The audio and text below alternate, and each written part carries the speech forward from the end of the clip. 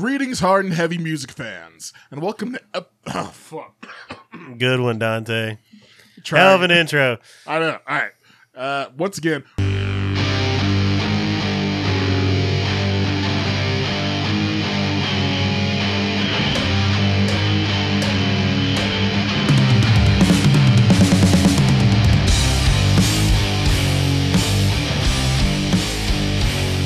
greetings, hard and heavy music fans, and welcome to episode 10 of the Heavy Haystack Podcast.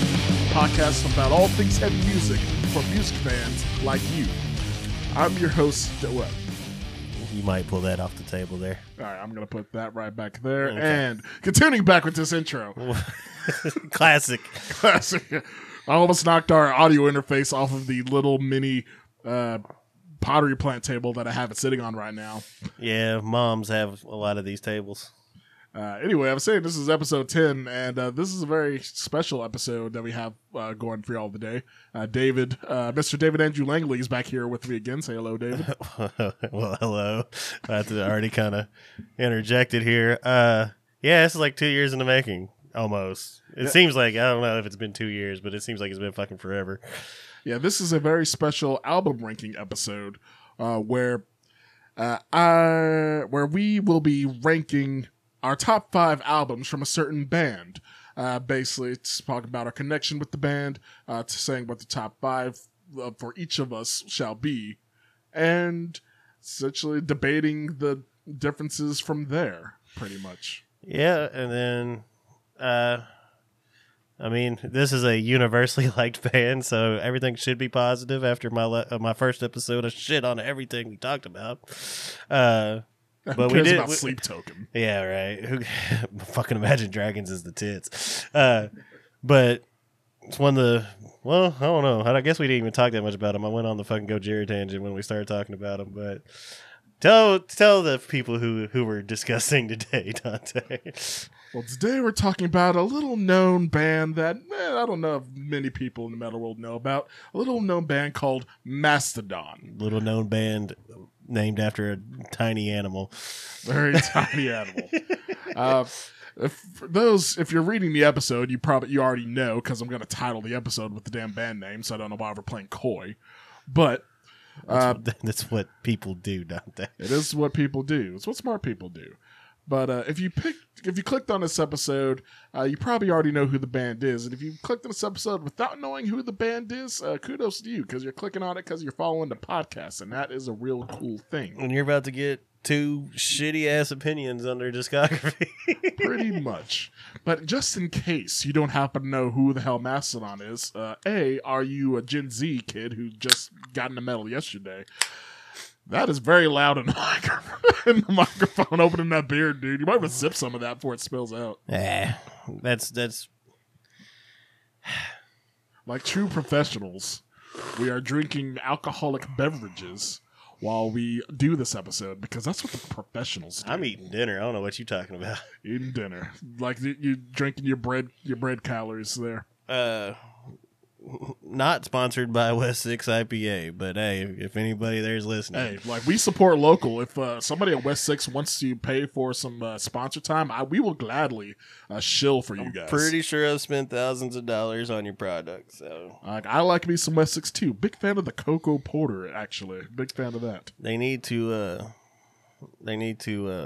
can, or, well, I guess they only do cans. They need to can up that Castlewood Dark IPA. It's a beer after my childhood neighborhood, so we take pride in our local breweries here. See, we're asking for sponsorship now. We're bossing them around. Anyway. Can my beer, damn it!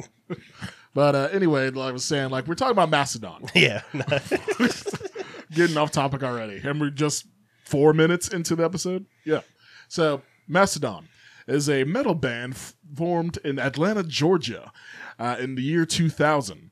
They were one of the leading, they're still around, not were, are, one of the leading bands of the new wave of American heavy metal, known for their mixture of sludge metal, progressive metal, and hard rock into all the different styles of music that they do. You could throw psychedelic in there. They have a lot of psychedelic elements to them, too. You can throw a lot in there. They're a very multi-genre, multifaceted band. Definitely the beauty of this particular band. They're one of the most critically acclaimed metal bands of the 21st century. Their records have received a whole lot of awards, a whole lot of attention. They've won at least one Grammy for one of their records. I think it was on Emperor of Sand, if I remember correctly. And they really are a band that's beloved by the metal world as a whole pretty well. People have their different favorite records, different periods of the band that they like more than others, but generally they're still very well liked and respected. That's why this episode works, though, because they have so much. It's a good starting point for this type of series before we get into bands that we disagree on a little more and get into the nitty-gritty of starting to hate on stuff. Yeah, so like when we came up with this concept, it was immediately like I don't know why we didn't think about it really too hard at all. We're like, let's do Mastodon first. And it just was like, yeah, let's do Mastodon first 2 years ago. Was very like keep harping on that. Yeah, Mastodon was a very easy choice for both of us because they're amongst both our favorite bands. In fact, like part of this whole thing that we're going to do, besides introducing the band, which that's a good enough intro, I'd say. Y'all know who Mastodon is if you're clicking on this episode this early into the podcast history. But I'd say I'll let David go first. What is your history with the band Mastodon? I was a wee little lad. And actually, I really fucking was, man. I was 13 the first time I saw him, and just to give a little backstory on that, when I got into the heavy music genre, I was pretty much my gateway drug was Ozzy. So when little kid me decides that I want to play music and go to heavy metal concerts and shit like that, the natural place to go in the early 2000s would be a little festival called Ozfest. Can't go wrong with Ozfest. And I never got to go. And the year I went, the mighty Mastodon was there, and they have a distinction. More beers opening. They have a distinction of being like the first band I actually got close to a stage for. I'd been to a few concerts before that where I like either had seats or like we sat up in the balcony. Like my dad took me to quite a few, but Ozfest was just very early on in my concert going life. And yeah, my dad fucking took me to Ozfest and let my 13-year-old ass just walk around and do whatever I wanted, essentially. This is the first time I was offered to smoke weed in public. That's a nice milestone. During their set. Good band to do that with, too. I had bought the CD Leviathan leading up to the concert. I didn't listen to it a whole lot. And I didn't listen to it a whole lot afterwards. It was kind of interesting, but the vision in my head that stands out and why I got kind of hooked into them, which, you know, as a bass player and vocalist, it's funny that it's not Troy Sanders. It was Ron Daler.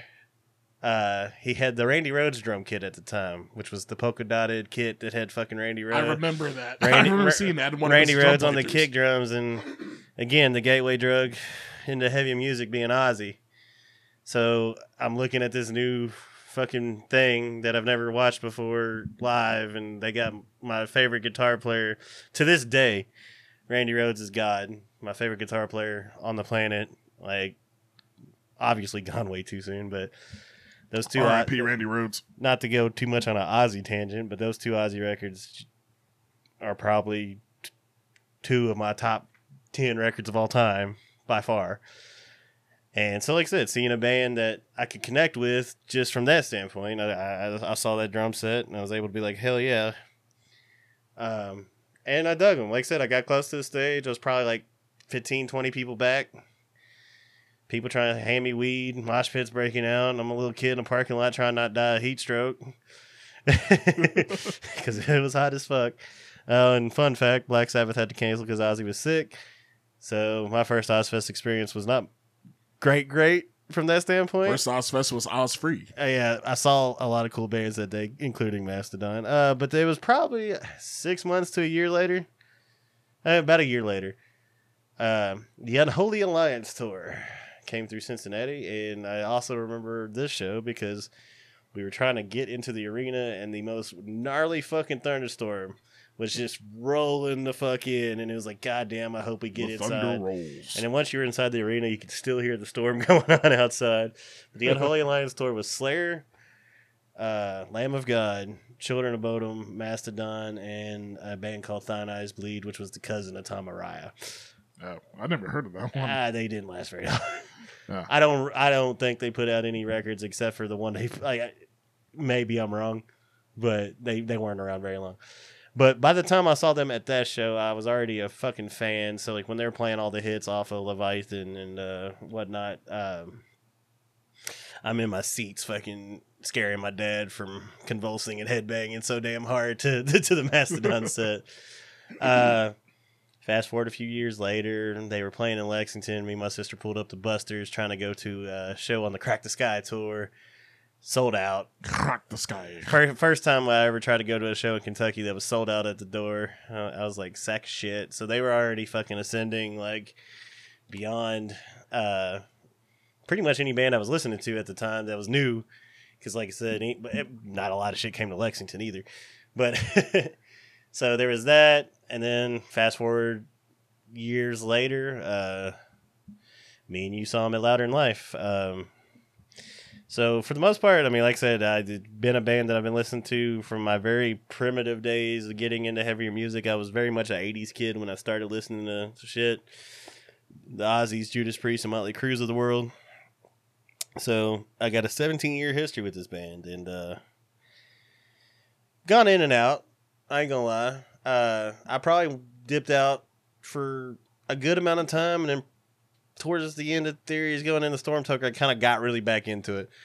I was always aware of what was going on. I always listened to everything that was going on, but I was not as big into them for a while. But now they've persevered time, and like I said, going back, and especially with this deep dive, it's like, man, there's so much good shit here. So it's gonna be a very positive. Whole lot of feel-good vibes on this episode Yeah. involving Mastodon. For sure. And so, yeah, that's about all I can say as far as background and stuff. Just being blown away by Bran Daler, honestly. Bran, how the fuck you say? It's Bron. Bron, see? I love him so much, I say his name wrong. but yeah, I've always allowed myself to be inspired by other musicians than the instrument I play, and he's one of those guys. Standout fucking drummer, and probably the reason why I fucking got into him as much as I did early on. That is always a good one. Like, basically, it's sort of interesting that, like, Bron Daler was the one that really got you into the band, considering that, like, you're a bassist, you would expect somebody with a good bassist, which Mastodon has a great bassist, Troy Sanders. As far as, like, it's sort of interesting, though, like, out of the band, like, he's known as a great bassist, but instrumentally, he's kind of known, like, the least for his playing out of everybody in the band. And even in interviews, he kind of, like, makes himself as the guy that's kind of, like, tries to keep everything level, where, because everyone else is just playing crazy around him, he's like, I'm gonna be the heart that keeps this train on course. I mean, when you got that kind of you just gotta serve the songs, man. Yeah. And all good bassists do that. Well, for my... That's why I'm terrible. Because you have to stand down. I'm leading this charge, motherfuckers. I'm David Langley, motherfuckers. Yeah, David Andrew Langley. David Andrew Langley. Put that full name on Facebook like a chode. But let's say for my like journey and like getting into Mastodon, it's really like most bands that are like notable, well known, and really with like most things in the music world and the metal world in general, I get into things late. I got into everything after it's already been well established, well known, and well like trodden. But I got into them around my early 20s, I would say, which would have been around like 2011, 2012 period, I would say. I think that when I really got into them proper, it would have been a little bit later. Would have been at least after 2014, because I think I got into them after Once More Round the Sun album was already out. And I do remember the first thing that I heard from them. I think I heard Blood and Thunder already, because if you're into metal, generally, you at any point like after that came out, you probably heard that song somewhere. I don't know if I heard it from Do you remember when the cable networks had like the on-demand music videos on? Yes, I've discovered so much through those, and might have been on those. Blood and Thunder was literally never not on that list of music videos. Yeah, that's how I discovered Hatebreed. It's how I discovered In This Moment. It's how I discovered Nile a lot and Behemoth of stuff. for me. Yeah, like there was a lot of bands I discovered from when we had like the satellite cable thing. That was definitely how I got into Hatebreed for sure. I won't go on that tangent. That'll be for another episode down the line. But with I remember the first song. I remember I got into Blood and Thunder and added it to, at the time, like whatever iPods or like Zunes or whatever we were using back then, pre-Spotify days, when I had like that put on a playlist somewhere. But I remember like when I first started checking out music videos of the band, I didn't realize that they were using multiple vocalists with the group. Because something I've always been a fan of bands that use multiple vocal setups. Because one of my first bands that I really got into was Linkin Park. And that was the band that really got me into the whole multi-vocal dynamic, which led to me really liking that dynamic in current band Stormtoker and any other bands that like have a multi-vocal setup. Oh, this was a huge influence. Like we talked about it from day one. It's like, man, when we were talking about like what the fuck we were gonna do, keep looking out for this interface. Might want to just pull the table a little closer to you there, Dante. Yeah, sorry, we're not having technical issues, but we're just trying to avoid. We're trying to avoid the technical issues I'm falling. But fuck yeah, that was early shit. Now I done got fucking distracted. But yeah, no, that was definitely something we discussed a lot early on. It was like, man, like what do we want to do with this new band? And the multi-vocal attack, we reference Mastodon so often in those early days, and still do. I mean, every time, and they've only gotten more and more interesting with how they approach that. So yeah, like Mastodon's definitely a common thread through the Stormtoker camp, a band that we're all like both influenced by and huge fans of. And part of something that got me, like I was already like drumming in a band by this point for a good while, and I've always been a fan of like strong drummers, of course, but also drummers who are vocalists as well. Was always like a big influence and thing of interest for me, because I'm into a lot of bands that do that. Code Orange, Seven Dust, Atreyu, and many other bands that you have singing drummers. Which means you got into them at the perfect time. Yes, I got into a great time, because the first music video that I saw it wasn't the first album that Bron Daler, drummer from Mastodon, started singing, but it was on The Hunter for their song Dry Bone Valley. And I watched, they had a live video for it from one of their, I think it was like gone hand in hand with one of their live DVDs they were doing at the time. And they were doing a song, and Bron Daler does harmony vocals on that one while drumming. It's pretty complicated, that shit, which was pretty impressive. And the song has like real strong hook and catchiness, and that was one that really stuck with me. I remember just going down the rabbit hole of Mastodon music videos on YouTube, like just basically like absorbing all stuff. And besides just being good musicians, have really unique and quality music videos. One of the metal bands around that actually puts some real effort into the music videos as well that around these days. They're always really solid on that front. Yeah. And then just another note, because this is actually what I was going to say before you tried to drop our damn interface again. But if you paid attention to like their records and who was guest spotting on a lot of those records, you could get into a lot of fucking fantastic bands that way, because they definitely utilize Neil Fallon from Clutch. They utilize Josh Homme from Queens of the Stone Age, and then old buddy from Neurosis, Scott Kelly from Neurosis, who's yeah. sadly fallen from grace these days. Well, you know, but I'm just saying, there was a wide web of influence that if you got into Mastodon, you all of a sudden had like a new fucking book of bands to go look into, because they did the collaboration thing pretty cool. Oh, yeah, they were good with the collaborations, and like that was like, it was a real good gateway to a lot of stuff. Like Mastodon was a band I really got into, like, because I basically any band that mixes together like heavy riffs with like strong hooky melodic vocals and multi-part vocal harmonies is an easy sell for me. And I got into all the music. Like I got into, like, at the time, Once More Around the Sun had just freshly released when I was like really getting into them proper. And around the time that I was first started doing album reviews, way back when I was still doing like written reviews, I remember was when Emperor of Sand came out, 2017, I believe that was. And that was like the first time that I was like anticipating an album that hotly for a band in a good while. Like I remember there was like 2 really pivotal moments when I was like anticipating an album and like checking it out day one. It was like that one with Emperor Sand and also Slipknot with Psychosocial. First time I ever bought a record day of release. And that was... Sorry.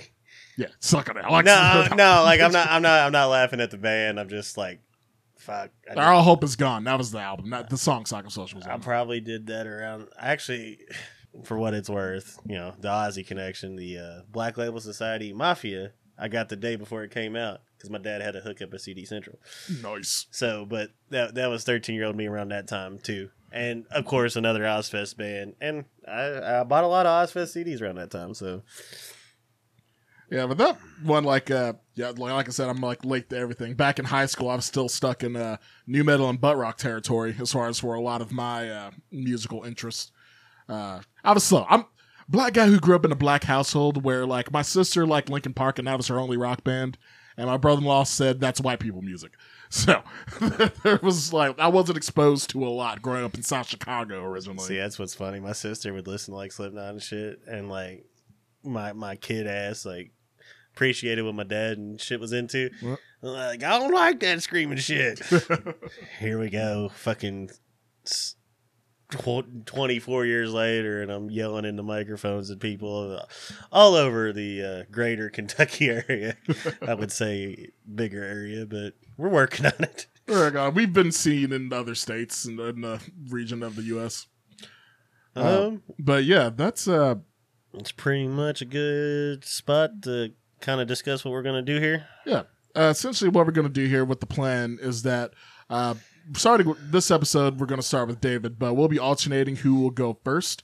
We're each going to be talking about our top 5 albums from the band in question, starting from our 5th album going up to our number 1 album pick for them, alternating back and forth. And we'll discuss like why that album is ranked where it is, why do we like it, and basically just go into list building up to each of our number 1s.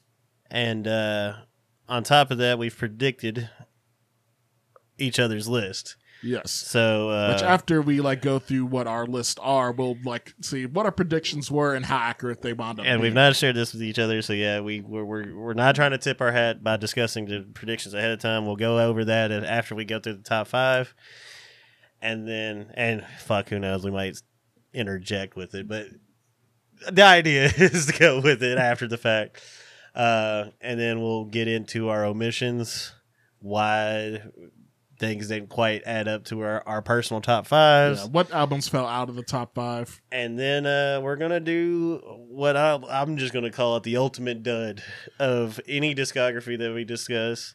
The ultimate dud. Yeah, like if we have a legitimate least favorite record, we'll talk about it. And spoilers, we have one on this one. That's the only bit of negativity we're probably going to get, though. And even then, I don't think we hate the record. It's just the least goodest. Yeah. In this episode, there's definitely going to be a stinker, multiple stinkers on future episodes for sure. And then we're going to get a final grade on the overall discography, and then we'll find a way to archive all this shit probably somehow. Keep up with it. Like, I would say that probably as we post these episodes, probably post what we've said about other bands and just kind of keep it going. Yeah, we'll have a history saved of these where like we see like our comparisons of stuff, and then we'll end up we are gonna choose the next episode at the end of it. So yes, which we're gonna like pick at the end of it. We've both picked 3 bands. Yes, we each picked 3 bands, wrote them on a piece of paper, dropped them in a hat. We're going to shake it up, and we will pick a band for the next episode of this. And if you're following this on your like podcast host of choice or following us on social media, you can also drop comments for suggestions of bands that could possibly be discussed in future episodes. So with all of that said, say that we should probably get right into it with David going first with his number 5 pick for 5th favorite Mastodon album. This one was actually the biggest surprise of my list. when it originally came out, it was kind of the point where I jumped out. As I referenced earlier, I kind of went into a lull with Mastodon. And when I'm discussing, Mastodon has distinctive eras, I think. That is very true. They are a very diverse band with a lot of stuff. And this kicked off the era that I would say became their hooky era. I think I might know what this record is. My number 5 is The Hunter. That all right. I wasn't. That's kind of surprising, actually, for me. Well, and I can't get into my omissions yet, but we'll discuss about this one. Man, when I listen, and honestly, it was today. I listened to a few records that were on the edge, and I was like, really trying to think about it. And this was out of my top 5 the entire time, and we've been discussing doing this episode for fucking 2 years, and so it's been on my mind, like what the fuck we're gonna do and how I'm gonna rank them and whatever. Never would have put this one in my top 5.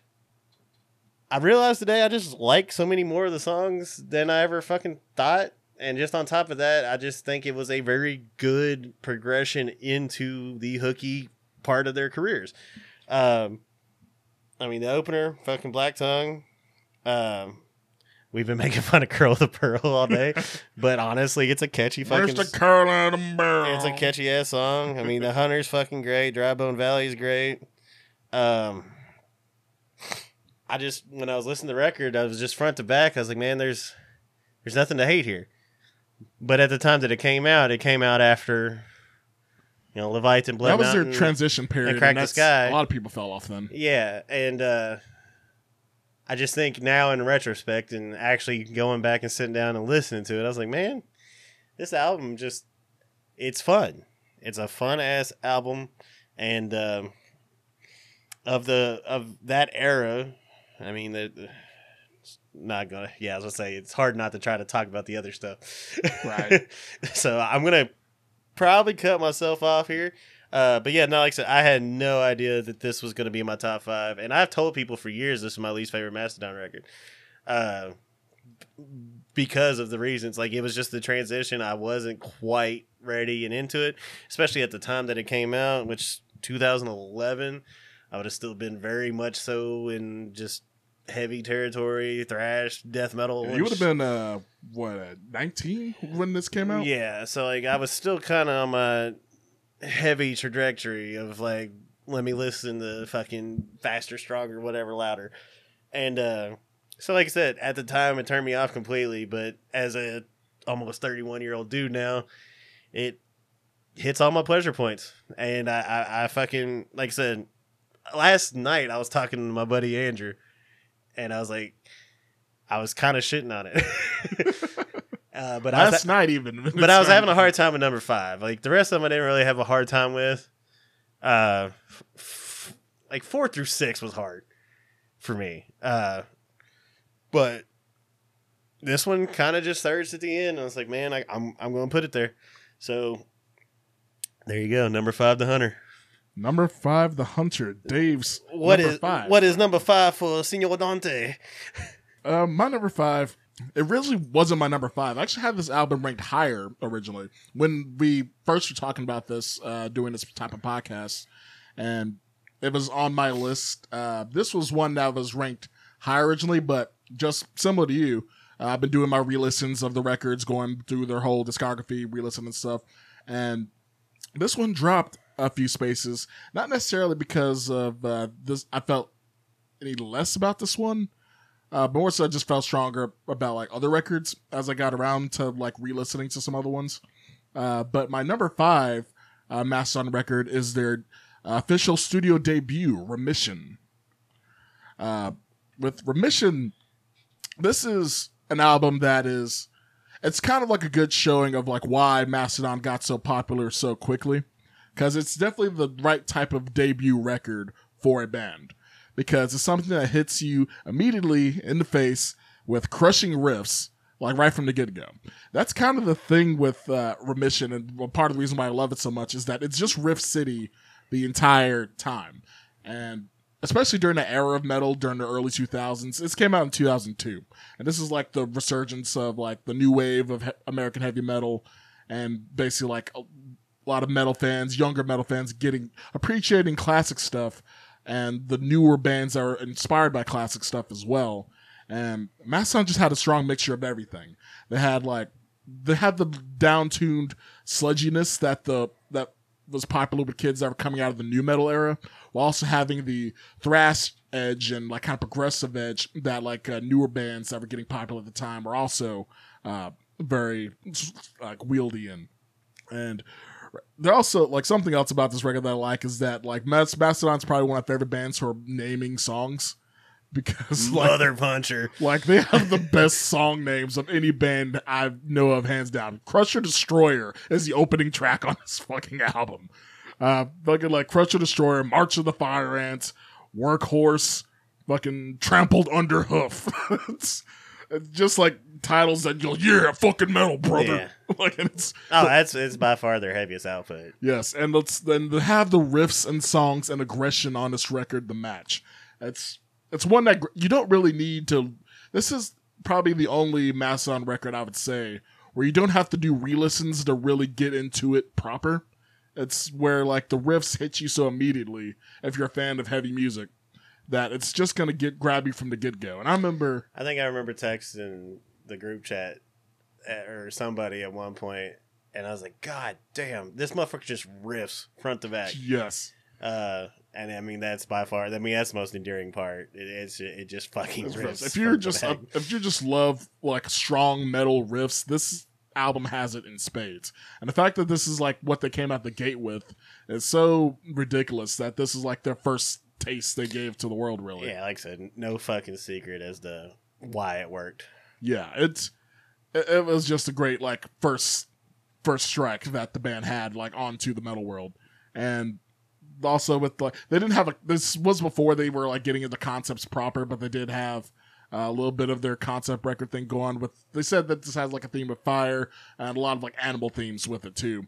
They had like the whole like horse on the cover, and there was a lot about like being killed by animals was the common theme on this record. It was the Donkey Show record. The Donkey Show record. I don't think that's a proper. Let me get a mule job. A mule job, Jesus Christ. Yeah, like Remission, this is a real strong first outing. I had this higher because of the immediacy of this album, but there was things I appreciate about it, some other records more, which we will get into when we get to those selections, I would say. But yeah, Remission is my number 5 Mastodon record. David, what is your number 4? Cuatro. So again, as I was saying, I struggle with 4 through 6. And actually, when I was talking about getting out of Mastodon, it was kind of happening already. And that kind of spoils what I'm going into here. The great fucking super long 7-song fucking epic that is Crack the Sky. That is, I'm kind of surprised that just gonna say, like, so far our predictions are shit. Just when that. Oh yeah, no, my number 5 wasn't. Yeah, I am not right so far. But Crack the Sky. So this is the record that I would have seen them live in Lexington if we were able to get into the fucking venue. And I don't know if I just got jaded and just I couldn't see this album. Dude, cycle. I mean that's something that'll hook you. I've definitely 100% been like unsure of a lot of things, and then I see it live, and I'm just I'm enamored by it. At the time, hard for me to say at the time, just because it was so damn long ago. But yeah, I guess I just never gave it the true attention that I wanted to, because I remember listening to fucking The Hunter and being like, you know, and not fucking liking it.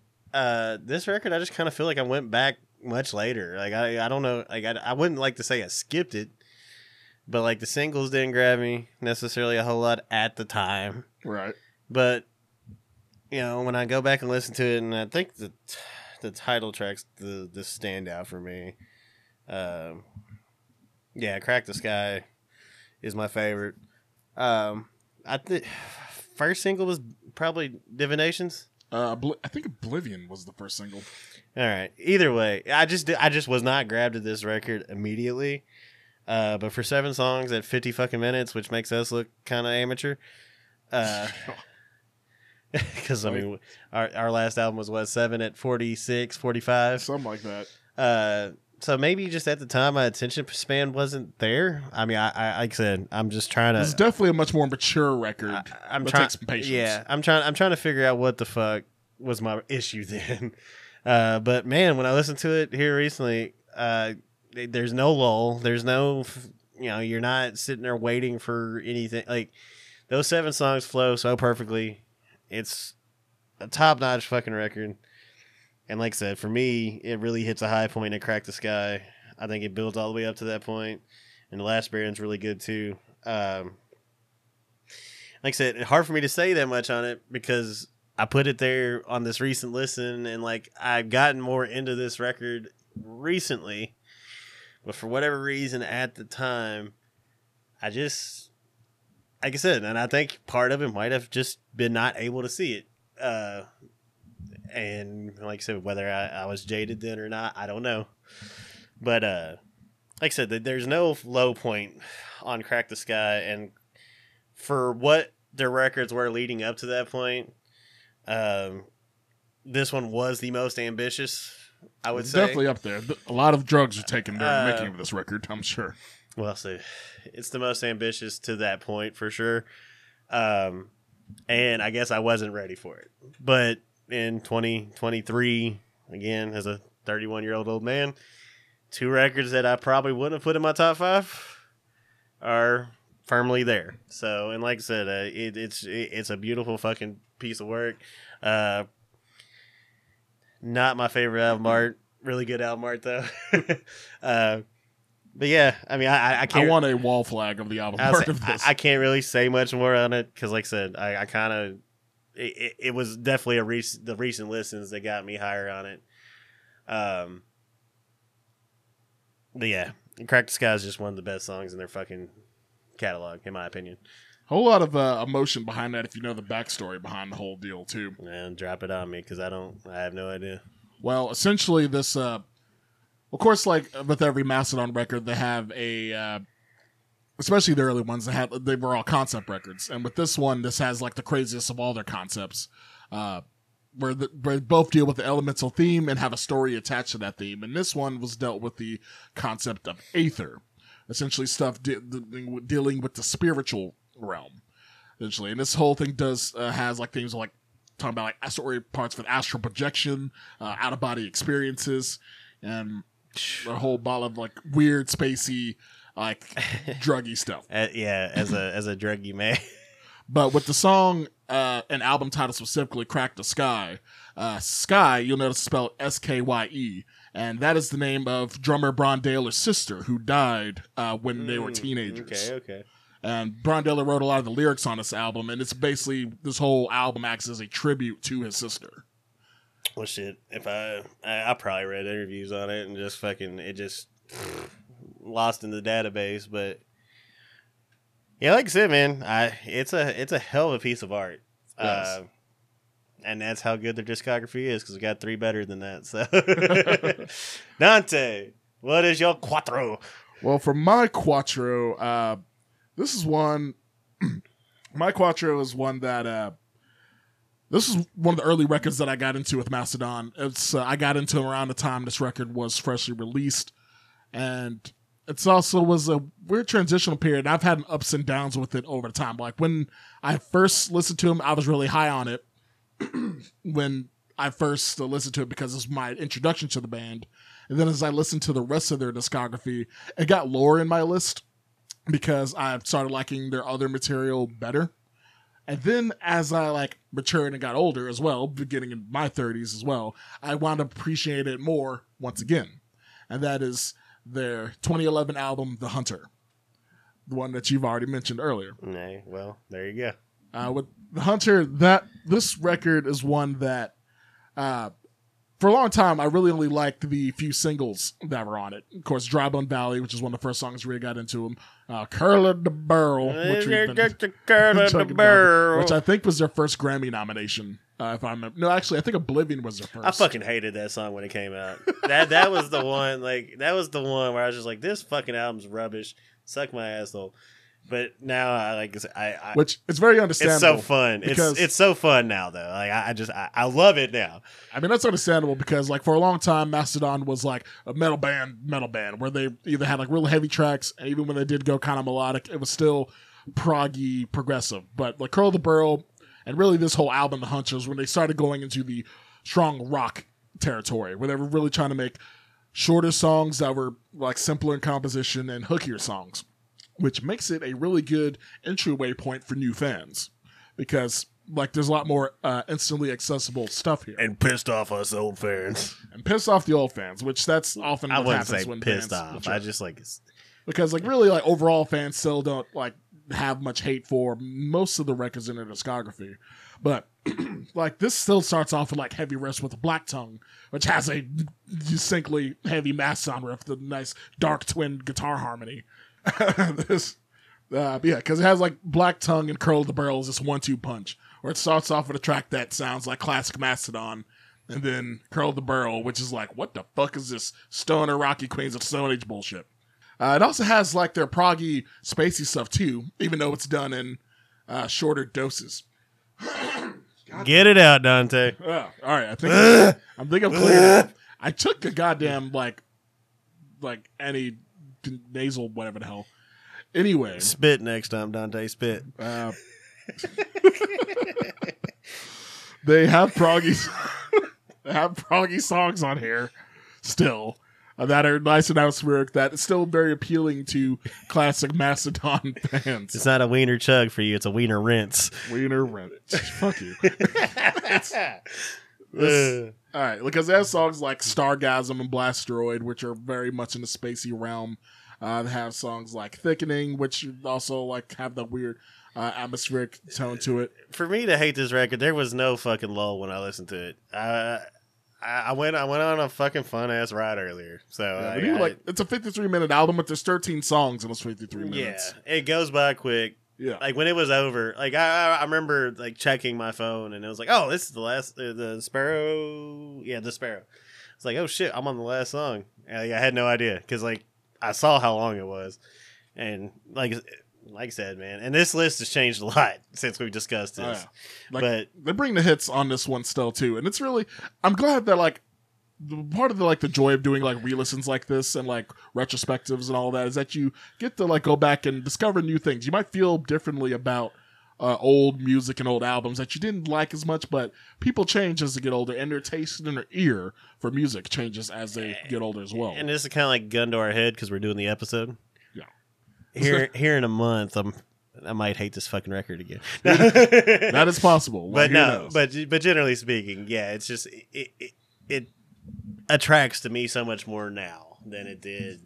I mean, art is supposed to like elicit or convey emotion, and this whole discography since we've been doing these re-listens for these recent albums, it can change like at time because like we're constantly changing as individual human beings. And when a band's this good, this consistently, I mean, you're gonna find shit. Yeah, and the fact that like you can have a band have so many good records where like what your favorites are can change and flip flop so much so frequently is a good sign. It makes it where like you have different music for different moods, and there's no hard set in stone order that like everybody agrees on, or even you yourself agree on, like for the entire history. But yeah, The Hunter is my number 4 favorite album of theirs. Oh, and also just want to say once again, with being best band and naming song titles, but Dazzled Fingernails is what's the title of a song on this record. Just had to put that out there. So, David, what is your number 3 Mastodon record? So my top 3 was pretty locked in. Well, okay, I'll lie. This one was locked into my top however many. We're talking about that era right now, when they got into the hooks and when they got into the just let's be really great songwriters. And the album to me that executed that better than any of them would be the and what a wonderful fucking album cover. Once More Around the Sun. Once More Around the Sun. But side note, this album has the worst fucking Mastodon song in their discography. Really? Aunt Lisa. You didn't? Oh, I know what part you're talking about. Fuck that chorus. Are you talking the chorus with the Hey, choir? Let's fucking go. I was re-listening to it today, and I was like, I forgot about this. Yeah. When I heard well, when... Hey, let's go rock and roll. Yeah, I fuck that. Fuck that chorus. But the rest of this album, and even then, that's catchy. It's pleasant on the ear. But it's my least favorite Mastodon song. But otherwise, you're talking about Tread Lightly, The Motherlode, High Road, Asleep in the Deep, Ember City. Like, when you're talking about an album that, if I'm going to fucking show somebody that's not even into the genre an album by Mastodon, this is going to be the one I go to. Good launching point. It's so fucking catchy all the way through. And I would say, like, when we're talking about the eras, this one, with the Hunter, Once More Around the Sun, and Emperor's Sand, I'll lump them all together because they're all pretty similar in that standpoint. And, like, but this one just reached a pinnacle for that, which might be a spoiler for where one of those albums ends up. But like I said, man, I've not necessarily, I didn't reject this album when it came out either. I kind of just was indifferent at first, and then, like, the more I listened, I was just like, man, it's undeniable. It's the best songwriting. And you're just talking song to song, just fucking hit, banger, banger, banger. And I think it's just, as far as catchy songs, this one front to back, man, it's a fucking, your music videos are all great. Mastodon hitmakers. I like ass. I like ass a lot. The Motherlode, they were talking about the asses. But even like the psychedelic Sleep in the Deep. Cats. Gotta love cats. Yeah, I mean, psychedelic always. Cats. I mean, I do now. I was not a cat guy, but Henry Bullshit Bartholomew changed my life a little bit on that. That's his cat's name, people. But yeah, man. Besides the ass stink that Aunt Lisa leaves on me, it was so bad. It was so bad. I didn't want to believe it was on this record. But yeah, no, the worst Mastodon song of all time is on my number 3 record of Mastodon. Which just shows you how good this record is. Yeah, I mean, it shows you how good the discography is in general. Like, I'm shitting on something super hard, and it's my third. But yeah, man, like I said, for what their career trajectory's been, man, this was almost like their perfect record. And I got 2 more to talk about. But, and I would say that my intro probably spoils those 2, but good job, David, just giving away the goose. Well, I'm just saying. But for where I'm at right now, like I said, that it's such a good album, and like I said, it transcends metal. Like, I could show that to anybody, I think, and they could fucking find something. So number 3, Once More Around the Sun. Number 3 for David is Mastodon's 2014 record, Once More Around the Sun. For me, my number 3. This was the record this is one I talked about a little bit earlier in the podcast, where it was like first one that I was anticipating. This was the first record that was new to me, where I was already a fan of the band, and this was the first record I got to be part of the hype coming out on. Like, I watched all the YouTube documentary videos talking about the record. I watched, like, the little song teasers they had coming out of it, and my hype was built up, and the band did not disappoint once the album fully dropped. And that is their 2017 album, Emperor of Sand. This record is really a strong one. It's in their discography. This is one of their most recent records. It's the album that came out before the most recent one. And really, I felt like this was just like the band kind of like gelling into their modern era, essentially. They got into their modern era where like they figured out this whole like songwriting thing, like David mentioned before with Once More Around the Sun, where they were getting like more focused on becoming strong songwriters. And with Emperor Sand, like I thought with this one, they kind of like were leaning into that more, and they were still taking risk at this time. For example, like with on this record, one of the singles that was released on this is their song "Show Yourself." It's the first song that I personally heard on broadcast radio from Mastodon that I've heard before. Such a phenomenal song. Yeah, it was real catchy. It was like one of my favorites when I first heard it. Like I knew that like I liked it when I first heard it, but I saw a little bit of backlash from fans at first because they thought that it was a little bit too poppy and radio friendly. But it's probably the most straightforward song they have in their whole discography, possibly. Which again, when you're a band that's this phenomenal, it's almost like a feat to write something that straightforward. You know, like yeah. Like I said, I love that song immensely. Yeah, like Tracy, and also mention like it sounds very Queens of the Stone Age-esque, but I'm a fan of Queens of the Stone Age, and hearing a Mastodon rendition of something that Queens of the Stone Age would do sounds great. And really shows Bron Daly's confidence as a vocalist, really like leading the whole song through that track. And like many Mastodon records do, it opens up on a sludgy, heavy one with Sultan's Curse. But for me, since this was like during the era of when I was doing album reviews, I was like combing over every aspect of this record. And with every little bit of this record, like I like the backstory of it. I like the concept record they have of it with the Emperor of Sand being a metaphor for dealing with cancer, with all the band members like had multiple members of the band had family members or loved ones that were dealing with cancer, and dealing with like the slow march of time, like taking people away from us, as being like part of the theme of the record.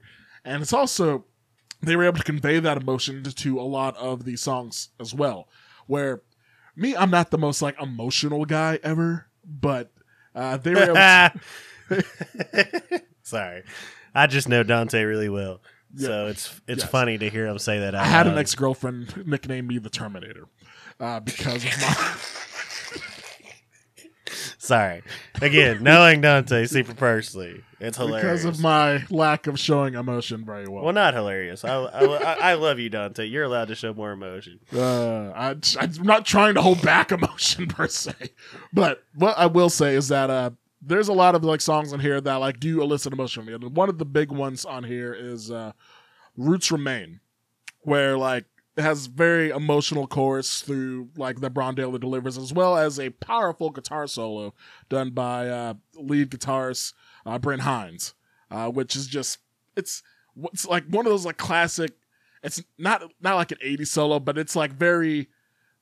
There's a lot of like feeling and vibes like put out to it, where it's just very like it wrenches emotion out of you. Like you feel it. Like after going through the whole journey of the song, it has like the instruments drop out for a little bit before it goes to the swirling solo, which is just really powerful, emotional, and I love it so much. With that, it still has like very punchy, powerful, heavy songs like Sultan's Curse, with like Precious Stones, which is like a high energy banger, and like a Word to the Wise, and Andromeda, which is one of my favorite riffs that Mastodon's ever done, because that's just a banger. It's just that's like it just gets you hyped. Like this whole record is just fucking phenomenal, and I was always like kind of on the fence because it was one of the newer records in their discography. But this was after having some like time away from it, giving listens to it over the years, off and on. I realized just how great this record really is, and shows that even in this most recent history of Mastodon, they are bringing out some of the best music amongst their peers and really anyone else today. And so Emperor Sand is definitely like one that really should be considered a classic Mastodon record, even though it's only about 5-6 years old so far. It has a little bit of a lot of the best parts of the career, and really showing them coming into their own confidently in this part of their discography. So my number 3 is Emperor of Sand. Getting to our like top 2 records each. What is your number 2 here, David? I think I have a guess of what your number 2 is going to be, but let's hear what you got. So, with my relationship with Mastodon, and this one, I kind of let go a little bit. I didn't think highly of it. Just thinking about the top 5 for a long time, but then I just went back and listened to it, and it's probably my most listened to Mastodon record. And it is Blood Mountain. Blood Mountain. Again, it's just like there was the recency bias that I probably had. There was some records, maybe the one you were just talking about, that I had. We're not on the omission part yet, but I had higher, and like I was just like I had like a thought of like what my top 5 was going to be, and I just was not putting this in my top 5. Right. And then I just fell back in love with it so goddamn hard. Like I even just kind of did a thing where I just went through the intros earlier, and like every fucking intro just it brought back like the memory of being the kid listening to this shit at a very particular time of your life. Yeah, and I will say, and this kind of goes back to what I was saying in the intro with Brian Daylor, I think this is his drumming pinnacle. That's hard to disagree with. He is on fucking fire throughout this entire album. And I mean, I would start naming songs, but I could just pretty much name everyone on the album. I mean, like really, like it starts off with like the Wolf, a drum clinic, and he just fucking goes. He goes hard, and like I said, he doesn't really fucking stop. And it's the awe-inspiring performance that honestly carries it to this day for me of him on the drums.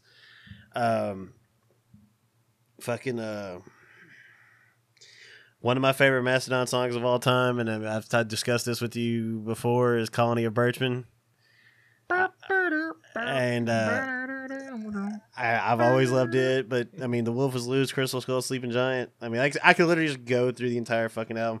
As soon as all the fucking intros of any of these songs start, I go back to that time, and I like there was a time that I was talking about getting the fucking whatever the fuck you call this moose wolf pussy. It rears its head, the moose pussy. Yeah, there's a time I was actually talking about getting that tattooed on me. That would be a cool tattoo. I mean, and that's just, I mean, 2006, I'm 14. So when you're talking about the anticipated records, I came in on Leviathan. This is the follow-up. So the hype was real. Yeah, and like I said, that's what I'm saying. This probably ended up my most listened to, but it was just like in recent times, I hadn't listened to it a lot. I just hadn't. So this one surged. This one surged past everything. Because when when we get on the omissions part, those 2 records were in my top 5. This one just, like I said, bypassed Once More Around the Sun. It almost fucking overtook the top spot. Because again, this recent listen, I kind of laid it to bed for a long time because I fucking wore it out so bad. But, and like I said, it's Brian Daylor's fucking performance on this entire record is so just otherworldly great. Like, again, if I was a drum teacher, this is in the curriculum, just straight up. He's got the best hands in metal, and this is the time that he really honestly just fucking proved it. Because, I mean, as we say, after this record, you get the ambitious Crack the Sky, where, I mean, he's great on every record, don't get me fucking wrong. But you get that record that's like this big, huge, open concept type thing, and then they enter their songwriting phase. He is just playing his fucking ass off here. And just rapid fire. Yeah, and jazz style. I can't say enough about this record now. Like, honestly, wish I gave it more listens here recently, just so I could like go into details like song to song. But like I said, I went through the fucking intros, and I just like today I just went through the intros, and I just had like a nostalgic kick then. But when I listened to it when we finally discussed, hey, we're going to do this episode for sure, it fucking went straight back up, and I was like, God damn, it's so good. So fucking good. And like I said, Colony of Birchman, The Wolf is Loose, Crystal Skull, and even like the closer, Pendulous Skin. Some of my favorite songs in the entire discography.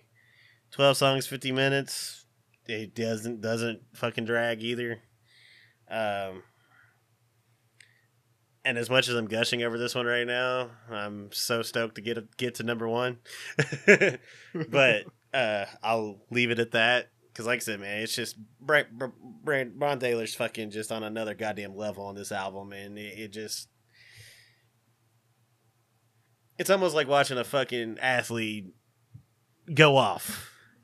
It's like watching Kobe score 81. It's like watching Derrick Henry go for 250 and 4 touchdowns. Like, Brian Taylor is a freaking beast of a drummer. Yeah. He's my personal favorite drummer there is, essentially. I just feel like this album is the one.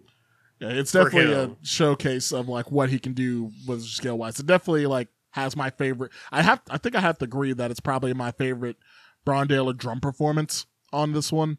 Because he's like Wolf is Loose is probably my favorite drum song of his. That and along with bringing like Blood and Thunder, which is like a big song for a lot of people for him. But yeah, like he's always been one of my favorite drummers because like not only is his skill just ridiculous, but he's also in the metal sphere the most distinctive drummer. There's only so many drummers you can tell just from hearing them play who they are, because it's a little bit hard to be as distinctive with it. But yeah, like going on with the list, I'd say getting to the number twos, like my number two. Speaking of like albums and speaking of albums that we've been talking about this whole time, I didn't have a good transition there. But speaking of albums, like this number two record for me was one that for a long time, even after becoming a fan of Mastodon, I didn't give too many listens to because it was something that when I first got into them, I wasn't really had like the type of ear and mature enough to really appreciate it, I don't think. And after I started doing album reviewing, I started listening to more albums in full, which is something that I hadn't really done that much up to that point.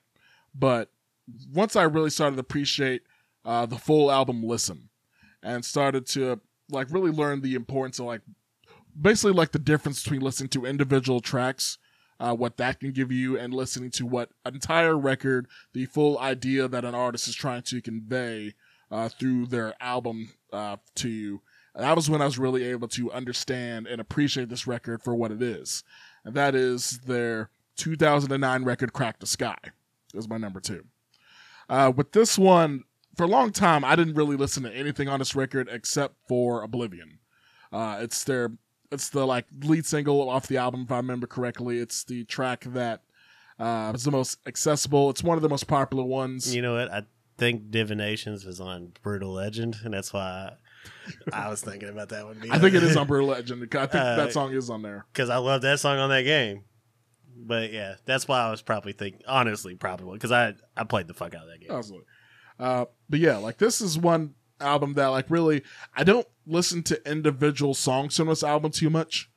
Yeah, Crack the Sky is an album that just makes you appreciate the full album listen. It's from like front to back, because really I've been realizing this a lot with like a lot of albums when I review them, where individual songs from the records don't stand out as much to me as just listening to the thing in whole. And this one's the big one in this entire discography, where it's like the context of the whole fucking thing matters. Yeah, and even like there's an individual song here, like which is like a whole 4-part, multi-part thing in here with the Czar. Because the Czar is one track that, if I remember right, is like 14 minutes. Like different sections that all are part of the over-encompassing story. With the different sections, Usurper, Escape, Martyr, and freaking whatever the last section is, which I can't see currently. But yeah, this whole it's really spacey, it's really atmospheric, which really matches the elemental themes. Because like what they really do the elemental themes on these records really well. Because the for example, like the first record, Remission, had a theme of fire, and it's really intense, heavy riffs, in your face intensity, the intensity of fire. Their second record, Leviathan, was dealing with Moby Dick in the Sea, where it has all these really like fast flowing type of riffs that like have like gives you images of like being on the ocean, the rapidness, but also the beauty that's on the ocean as well. Blood Mountain has the elemental theme of earth and has all these like sludgy riffs, like really kind of like mountainous and all that stuff. But with this one, it's dealing with Aether, which is dealing with the spiritual realm. And this whole album has theme of like out-of-body experiences, hallucinations, time travel, traveling through space, meeting Satan, and being like transport. They were on a lot of drugs with this record, I'm assuming, because this whole like concept story they have behind this is just bonkers. But there's a lot of emotion behind it too, because it's a tribute to drummer Bron Daylor's sister as well. I mentioned this already when we were talking about it before earlier when I mentioned my number 4 record. Well, his number 4 record, my number 2, which I thought this was going to be high on the list for you as well, but I think I guessed wrong possibly. Well, I mean, we'll get into the predictions.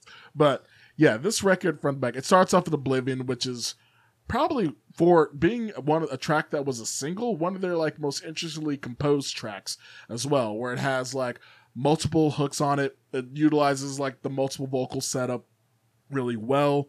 Has one of the strongest hooks to have it, with Brent Hines having a real strong chorus that he sings on that one. Divinations with the banjo style like guitar picking that's used for the intro, and actual banjo for the beginning that leads into the guitar stuff. Quintessence. This whole record is great. And speaking of Bron Daylor not vocal performances, but drumming performances, Ghost of Corellia is one of his strongest efforts, I believe, as well. One of the standout performances he gives on this record, as well as this being the first. Well, this actually was the first record that he started singing on, which is also like a unique new element that the band added to their sound at the time. Which it surprises me how long it took before they fully committed to that. Yeah, I think this is the first record where they went on with like no screamy vocals at all. I was saying, because they didn't really lean into it till like once more, like where he became like almost the most prominent singer almost. Yeah, he mostly just does like Oblivion. He sings in the verses. And I think he has like some backing vocals for the rest of this record. It surprised me that it took that long, A, to get him in that fold, and then B, how long it took him to just commit to like, hey, you're the high note singing guy. Yeah, which I mean, again, that's part of the beauty now is that progression happened. So like again, we were talking a lot about eras in here, and our history with the band matters a lot. Especially because of how I think the number ones are about to go. Yeah. But yeah, no, like I said, it's again, like, yeah, I fucking love that record, man. And it is one of those ones. It's kind of there's the wall. Like everything's better in context. Because if you listen to a single, it's like, oh, that's good. Yeah, but you have to be sitting down, mentally prepared for like, I'm going to go on this journey with the band. And this album takes you on a journey. Yeah. Which this record is excellent. Obviously, I think so because it's my number 2 on my list. And this is what was an album that really added to my appreciation of just listening to full albums. It's one of the things that kind of makes me a little bit sad that people are more so leaning into just making random playlists, which I have random playlists myself. I do it all the time. Oh, we're 100% guilty of. I mean, we're products of the time, but also at the same time, this ease of access we have to music also makes it where you can listen to full albums really easily as well, and you can like really appreciate a full record from any artist and really get a better idea. It gives artists that put the focus on the full album listen a better chance to being discovered and enjoyed. If you have the mentality, it's a beautiful time. Yes. The problem with society, as I shake my fist at the sky, we live in a society, is that we're in the TikTok age now, man. So, and 30 seconds is a lot of time to get for those that follow me on Facebook. I was just literally shaking my fist at the clouds the old Simpsons reference. Old man shakes Old man fist at shakes cloud. fist at I am Abe Simpson right now. But yeah, now like I said, as far as album experiences go, you really can't go wrong with Crack the Sky. You got any more on Crack? I'd say Got that's any more on Crack? got more on Crack. My bad.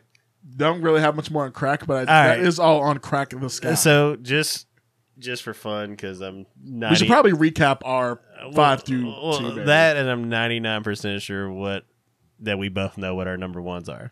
Yeah, I think so too. I think I guessed yours number 1 pretty well. So my number 5 was The Hunter. Your number 5 was... My number 5 was Remission. All right, and my number 4 was Crack the Sky. Your number 4 was... My number 4 was the Hunter. Okay, and then number 3 for you was... Emperor of Sand. And mine was Once More Around the Sun. I got Blood Mountain at 2. And my number 2 is Crack the Sky. And I'm just going to say that your number 1 is my number 3. I forgot what your number 3 was already. Once More Around the Sun. Yes. And what's your prediction for my number? My number? prediction for your number 1 is that it is Leviathan. And damn straight, Dante. Why is it not in your top 5? No. We will get into that. We'll get into that. We will get into that. So, obviously, I gave all the pretty much the pretense on why this one fucking made an impact early. The number one thing that stands out for me when I listen to this record is musically, visually. In the way that I like to write myself, I like to visualize like it's like world building. There's no Mastodon record to me that sounds more like what the concept and the album cover is. Like when I'm hearing Sea Beast, I can see myself on a boat struggling to, fucking sail around this gigantic beast that's attacking me, I am Joseph Merrick. Well, dude, the closing track on that motherfucker, like I literally feel like I'm riding off into the sunset. Megalodon, I feel like I'm a goddamn whale traveling through the fucking ocean, man. Like, I see everything that this album is portraying. On top of that, just Sea Beast is actually probably my favorite Mastodon song. I probably shared that with my sister, honestly. But Sea Beast. But I mean, Blood and Thunder, you got Neil Fallon from Clutch on there. I mean, I Am Ahab's fucking awesome. Iron Tusk is awesome. Island fucking is awesome. Aqua Dementia, like the way that motherfucker starts, I could see being fucking fucked up in the head, dude. Like, Let's convey it with that little twangy guitar tone. It's such. So, and this is gonna go into my nerddom a little bit. When I hear the classic Godzilla soundtracks, I can imagine exactly everything that's happening. Like, the Godzilla theme, I have no fucking issue imagining Godzilla rising out of the ocean. Has that cinematic quality to it? Yes, and I wouldn't say that this was their strongest concept record because we went into that on Crack the Sky, but it's hard. This is really technically their first concept record. Yeah, and it's hard for me to say that this isn't because for whatever reason, it's just like I can just I can visualize all of it, and I think that's what. I mean, it's one of those things that's inspired me because again, even with the Theories of the Apocalypse days, which if anybody's listening to this has any fucking idea, when I'm writing a song like Acid Lake, that's the kind of shit I'm thinking about. I world build it. Like I created this giant serpent at the bottom of the lake. Lord Concrete and the Mother Tree. While we're trying to go down to the bottom of this fucking lake to find the ruins of eternal life. And yeah, same. I mean, Lord Concrete, the Mother Tree, Reborn in Rapture. Like everything that every lyric I'm writing, I kind of visualized like a scene with it. And they do it musically. Like, it's not even just lyrically. Like, musically, the musical themes of every fucking song is so visual to me. And like I said, again, the time that I come into them, I mean, I think that's probably a good 70% of it. But it's stood the test of time to me. It's like your first love. Well, but it's 100% still there. Like, I mean, there's other records that have fucking died off for me from that era. But this one, like, I see that whale, I see the ship, I see everything about it throughout the list. And that was the stark thing with me today. Because it was just like, I almost thought about putting Blood Mountain first. And to go back to the Ron Daler thing, this album is another big very Ron fucking Daler. close behind. Really, those first 3 records all together are all Ron Daler clinics. Yeah, and I'll get on why that one's omitted too. Yeah, Remission is an odd... It was in my top 5 the entire time until today. But yeah, man, like I can't say enough about just the visual. Like I said, to me, it's John Williams soundtrack, Star Wars. I can see, you hear the fucking march, you see Vader and the fucking stormtroopers walking. You hear Duel of the Fates. You're seeing fucking Darth Maul and having a theme connected to your characters. And the fact they did it musically as hard as they did. Because, like I said, it's one thing to lyrically write your concepts out. It's one thing to lyrically execute your concept. But, like, the fact that the music, to me, portrays it. And I've always been a music first guy. Like, I could give a rat's ass about lyrics 90% of the time. There's very few lyricists that truly impress me. And Mastodon's not a band until they got into their songwriting phase. It was more of a focus. That I even knew what half the lyrics fucking were. Of course, when you're like singing the lyrics, it's easier to understand what they're saying, so it hits a little harder. You can more easily hear. But this era right here, I mean, like I said, man, Blood Mountain might honestly be a better record. It might be better performed. There might be more whatever, which, neither one of those are in your top 5. Yeah, it's either one. But I'll plead. Told you there was going to be some controversy. Well, I mean, no, but it's fine because, like I said, again, we're talking about a band that doesn't have really doesn't have many stinkers whatsoever. But there is a clear worst gooders, and we'll get to that. But and like I said, I don't mean to keep harping on this, but like I said, just the fact that just a band of dudes writing heavy metal music that's, I don't consider them scholars per se. If you've seen any videos that they put out for anything, yeah, you know they are not scholars. So just the fact that this record, from a musical standpoint, just so, like I said, it's very theatric in my head. And, whereas like classic vocalists like Ronnie James Dio could paint a picture with his voice and his lyrics, I think this is one of the pieces of art that just perfectly paints the fucking picture from a musical standpoint. And I think it's super fucking impressive. This is a modern equivalent to an Iron Maiden record. As far as just concept to art to just musically matching what the fuck you're trying to put out there. And like I said, Ron Daler, the Leviathan and Blood Mountain, he's just so fucking on fire. And those drum performances go a long way for me. Like I said, again, and I'm a sports guy. So like when I'm talking about a dude just on another fucking level as a drummer, those 2 records are so fucking beyond, I think, anything in their discography, front to back, that I can't not fucking gush over this record. Like I said, when I told you, I had the CD for like a year before I really actually listened to it. I saw them live at Ozfest and still didn't really listen to it. It took me probably about 6 months. And then the next time I saw them with Slayer, they fucking stole the night for me almost. So like I said, part 13, 14-year-old nostalgia, part the theatrics, part Brian Taylor's fucking phenomenal drumming. My favorite album art, I mean, you can just go in that far. like I said, I can't say enough about this record. I was gonna gush over it, especially since it's not your top 5. At least we share your number 1 in our list. Yeah, my number 1 is in both of our lists. So yeah, go ahead and talk about Once More Around the Sun, so I can berate you. Well, Once More Around the Sun. All right, Once More Around the Sun is my number 1 Mastodon record.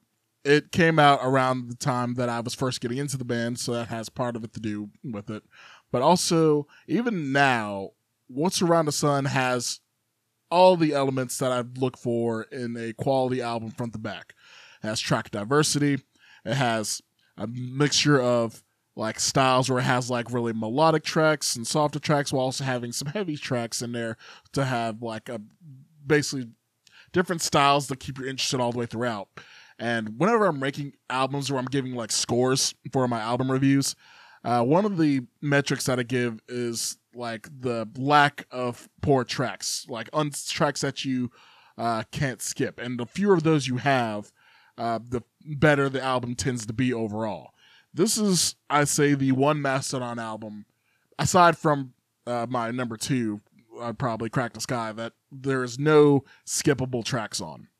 There's front to back, every single song was a banger. And when I re-listened to it earlier today, I was just making sure of that fact.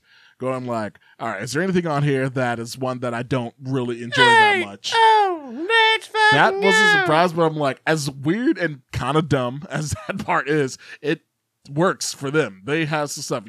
And funny thing, my worst, we'll get into that when we get to the omissions. But like even the Aunt Lisa track has something unique that you wouldn't expect. It throws you for a loop when it get to it in the track list. I thought that my like Spotify fucked up and went to another random artist when that came on because I totally forgot that was in there. Every time that song comes on, I'm like, this isn't them. And then I'm like, But this is when this is where you could tell that the band fully mastered the 3 like vocalist setup. Each vocalist gets to shine at different parts of this record. Bron Daler comes to his own on what's one of the most popular tracks now, The Motherlode, where he just like, it's one of his more simpler drum performances, but even that's still strong. He has this soaring vocal chorus. It's probably his best vocal. Yes, it's definitely, I'd say that it is the strongest vocal performance. And the hook is so instantly catchy. And intro track Tread Lightly has some powerful vocal harmonies between him and bassist Troy Sanders.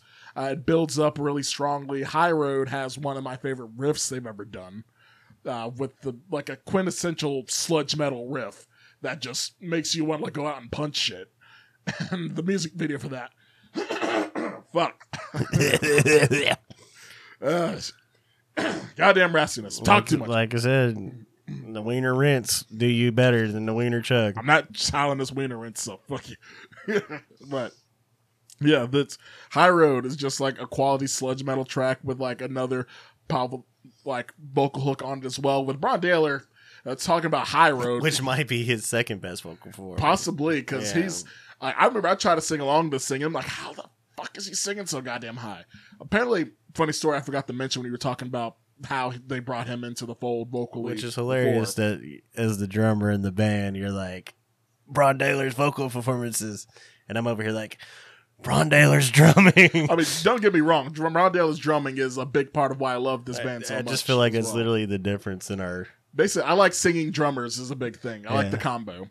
And with like... And Bron Daler's like the best combination of... Them drummers better know their place. Get the drumming, motherfucker. Because like he's my favorite drummer and one of my favorite vocalists overall, like as well. Yeah, it surprised me like once he started going, and it was like, fuck, dude. Like as I was saying earlier, it's like, well, I'm so surprised it took that long. Apparently, like I remember seeing an interview like they pushed him to like be a vocalist on their albums after Brent Hines like heard him singing along to King Diamond. And it was like, yo, we got to put that on an album. Mm-hmm. Quit fucking around, bro.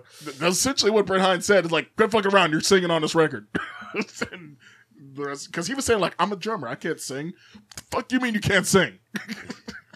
Like, the rest is history. Now he's, like, singing on records and everybody lauds him for both his drumming and his vocal ability. But this whole album is just full of bangers front to back. Chimes at Midnight. Asleep in the Deep is one of my favorite tracks as well, with them having like the weird overlapping vocal hooks that they have in that one, and with the like spacey guitars and the builds and ups and downs of it all. Even Aunt Lisa with its weird child choir chanting shit that it has. Ember City, Hell Awaits, and Diamond in the Witch House is a powerful doomy closer that they have on this record. There's no weak points on this album. And this one was firmly entrenched in my top 3. It was probably originally going to be number 2. And then, like I said, I just got that fucking nostalgia power when I hit Blood Mountain here recently. Because, like, this is one I was flipping back and forth between with this and Crack the Sky for my number 1. Because like Crack the Sky... See, that surprises me. I feel like this one, just for what I know about you, was firmly number 1. This one, because I feel like you were lying to yourself. I'm a sucker for big riffs and big hooks, big vocal hooks specifically. If you have a big chorus with big guitars behind it, I'm a sucker for that. I'm a whore for big riffs and whore for big riffs and big vocal hooks, and this has that in spades all throughout this entire record. The Motherlode is one of, like, every single year on Spotify at the end of the year. It's always one of my top played songs. Because it's on it every year. It's on. It ends up as like the auto curated fucking playlist, and it's always on there, and I never skip it. I've never like. There's never a bat. I'm never not wanting to hear the Motherlode at all.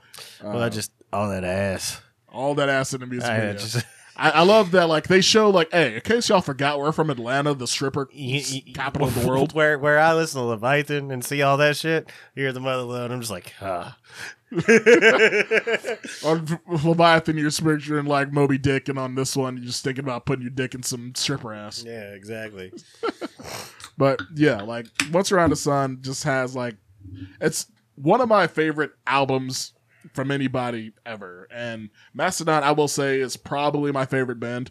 And this is my favorite album from that band because it hits every sweet spot I want in a metal band. I'll say I didn't make that point with my number 1, but totally. Yeah.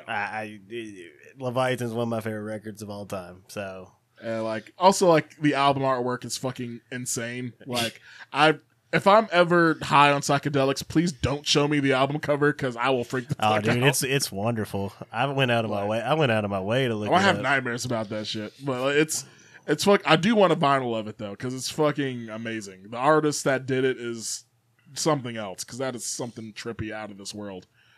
But yeah, Once Around the Sun by Mastodon, quality, more than quality. It's a top tier record, like front to back. I would give it 5 stars out of 5 if I were to do a retrospective ranking of it. Unsurprisingly, considering it's my number 1 album from favorite band. But yeah, I'd say that is each of our number 1s and our top 5s. And that brings us to the next section. I'll say, what did we get right on each other's lists? Oh, yeah. Our predictions that we had. So I only had 1 missing out of yours. Let's see. I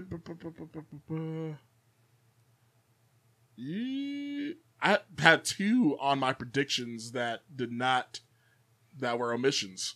See, I know you better than you know me. You surprised me a little bit on this one, I would say. My number 5 for you was Blood Mountain. Really, I was just guessing at number 5. Yeah. Because, like I said, even for me, I had no fucking idea that number 5 was going to be where it ended up for me. Yeah. But I had Crack the Sky, The Hunter, Emperor Sand, and Once More. So, I mean, I had your albums. Just didn't quite, because me and you never really talked about Crack the Sky. Yeah, we never talked about it because it's be honest, I don't listen to Crack the Sky that much, but when I do, it's an event when I'm listening to Crack the Sky. So I put it in the same spot that I had in mind just because I was thinking, hey, we don't talk about it, but I feel like it has to be there.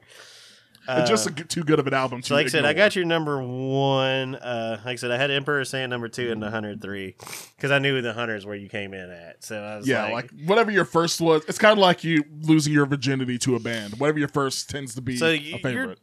Did I have your top 2 right, or am I tripping? Emperor Sand number 2 for you or no? Emperor Sand was number 3. What was number 2? Number 2 was Crack the Sky. Okay, yeah. Okay. So what'd you have for old Dave? For old Dave, I had your number 5 as Emperor of Sand. Okay. Again, I thought it was going to be up there. Number 4, I honestly should have had this ranked higher for your number 4, Blood Mountain, because you talk about that record a lot. Yeah. So I should have had that high. I knew it was going to be on the list for sure. What the fuck's wrong with my throat?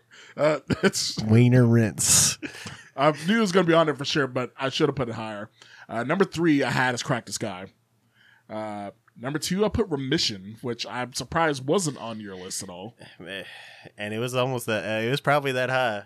Yeah, because I was thinking like this is the Rift City album. Like, so I was thinking this is definitely going to be on it for sure.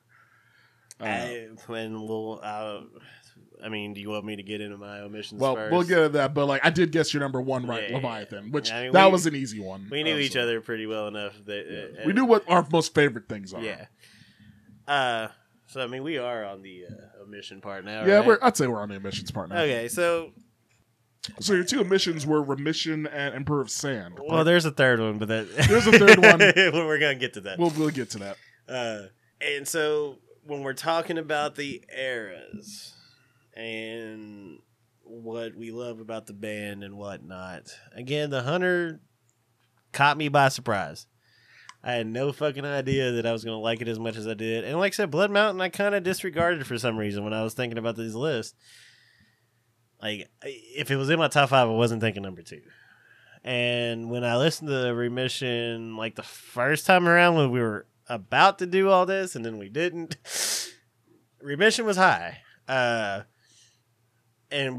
I mean, I gushed over it with you when we were talking about it. It fucking riffs. It's a riffy boy. Because like when you're talking about omissions with this band, it's like 5B and 5C more so than 6 and 7. Yes, like they're not bad. We don't think that our omissions are bad records. Yeah, there's just like we feel have a lot of strength about the ones we do put in our top 5. I just think that with where the band went. And even as soon as Leviathan, and then the progression to Blood Mountain, and then what their next progression was, and the fact that it was all fucking excellent, they're a band where their debut to me just lost weight. Like, it's great. It riffs, it goes, it's fucking heavy, it's beautifully fucking... I mean, it's an awesome record, but it just didn't do as much as anything else. Like, it had that one thing. It fucking riffs. It goes. But all the other aspects of Mastodon that I really fucking love just are a little lacking. So, like, when you have that bigger picture... It was in too raw of a form before you really got it. When you have that bigger picture view and the band doesn't really drop off, I had a really hard time. And like I said, probably would have put it that high... every year till now, because again, the Hunter was I shat on that record. The Hunter would have been my second least favorite record. That was the first. I feel like that record was the first time a lot of longtime Mastodon fans started crapping on him. Yeah, so I was caught by surprise. Emperor of Sand, I just feel like I lumped the 3 records together. The Hunter's the introduction to that. Right. Once More Around the Sun's your number 1. Yes. It's the pinnacle of that style. It's where they started polishing that trajectory. I just feel like it's like the Hunter is the glue from the era that I loved to the era that came. Once More Around the Sun's the pinnacle. Yes. Emperor of Sand just ends up the odd man out. Like, it's just not quite... it might be a better record than the Hunter, but through my lenses, the transitional part of the Hunter makes the Hunter better for me. Because like I said, Emperor Sand, I don't feel like Emperor Sand went up, or like I said, it might be a better record. Like I said, I thought it was in my top 5, 100%. But like when I just found myself kind of getting bored. And not to say super bored. I just got, and it was maybe after listening to Once More and Blood Mountain and all these other records again. When I got to a certain point of Emperor Sand, I just was like, man, this isn't as strong as Once More Around the Sun. And I'm just so much more partial to that era. That's why Blood Mountain's 2, Leviathan's number 1. It's like that sweet spot for me is just the pinnacle. It's kind of wild because like with Emperor Sand, I felt like like they already polished their new direction with Once More. And I felt like they were just like further expressing their confidence with Emperor of Sand because like that one. I don't disagree with that statement. I don't disagree with that statement at all. But I just feel like how strong Once More Around the Sun was that pretty much something that wasn't as good or better was going to feel like a letdown. Yeah. And like I said, the Hunter surprised me. I was not expecting the Hunter to grab me this time around. Yeah. I'm saying this time around the sun. Like that's kind of why I put Emperor Sand as your number 5 because I thought that was going to be like your record. That it was solidly there, and it's a really good fucking record. And like I said, Show Yourselves, so fucking good. Show Yourself is a good catchy song right from the beginning. But like I said, I was just when you're talking about the eras and the era that I'm partial to, it just kind of ended up Odd Man Out. It's the same thing that it's got the same thing with Remission for the eras. If you put Remission in the first 3, I feel like that progression 1, 2, 3, it's just that ends up the weakest. I feel like it kind of we're like growing in strength from their debut onward. Yeah, I don't feel like because like Blood Mountain drops from fucking Leviathan to me a little bit, but I mean, like I said, even Blood Mountain was considered almost number 1. This was a really hard fucking list. Like I did not have an easy time making a top 5 because, like I said, those 2 omissions were so fucking good. But yeah, like I said, I just feel like Emperor Sand was Once More Around the Sun light, and it didn't endear to me as much as it could. That makes sense, I'd say. Where they whereas Revisiting the Hunter was like, oh, like this shit's rubbing, and like they're going in that direction. It's twobbling your knobs just in the right way. Yeah, it's like they got better at the style that they were going towards, but it's just the rub in the Hunter ended up putting the Hunter at 5 for me. This is just the past meeting the fucking future. The transition period where they still had a little bit of their, which, like I said, in my life was not good.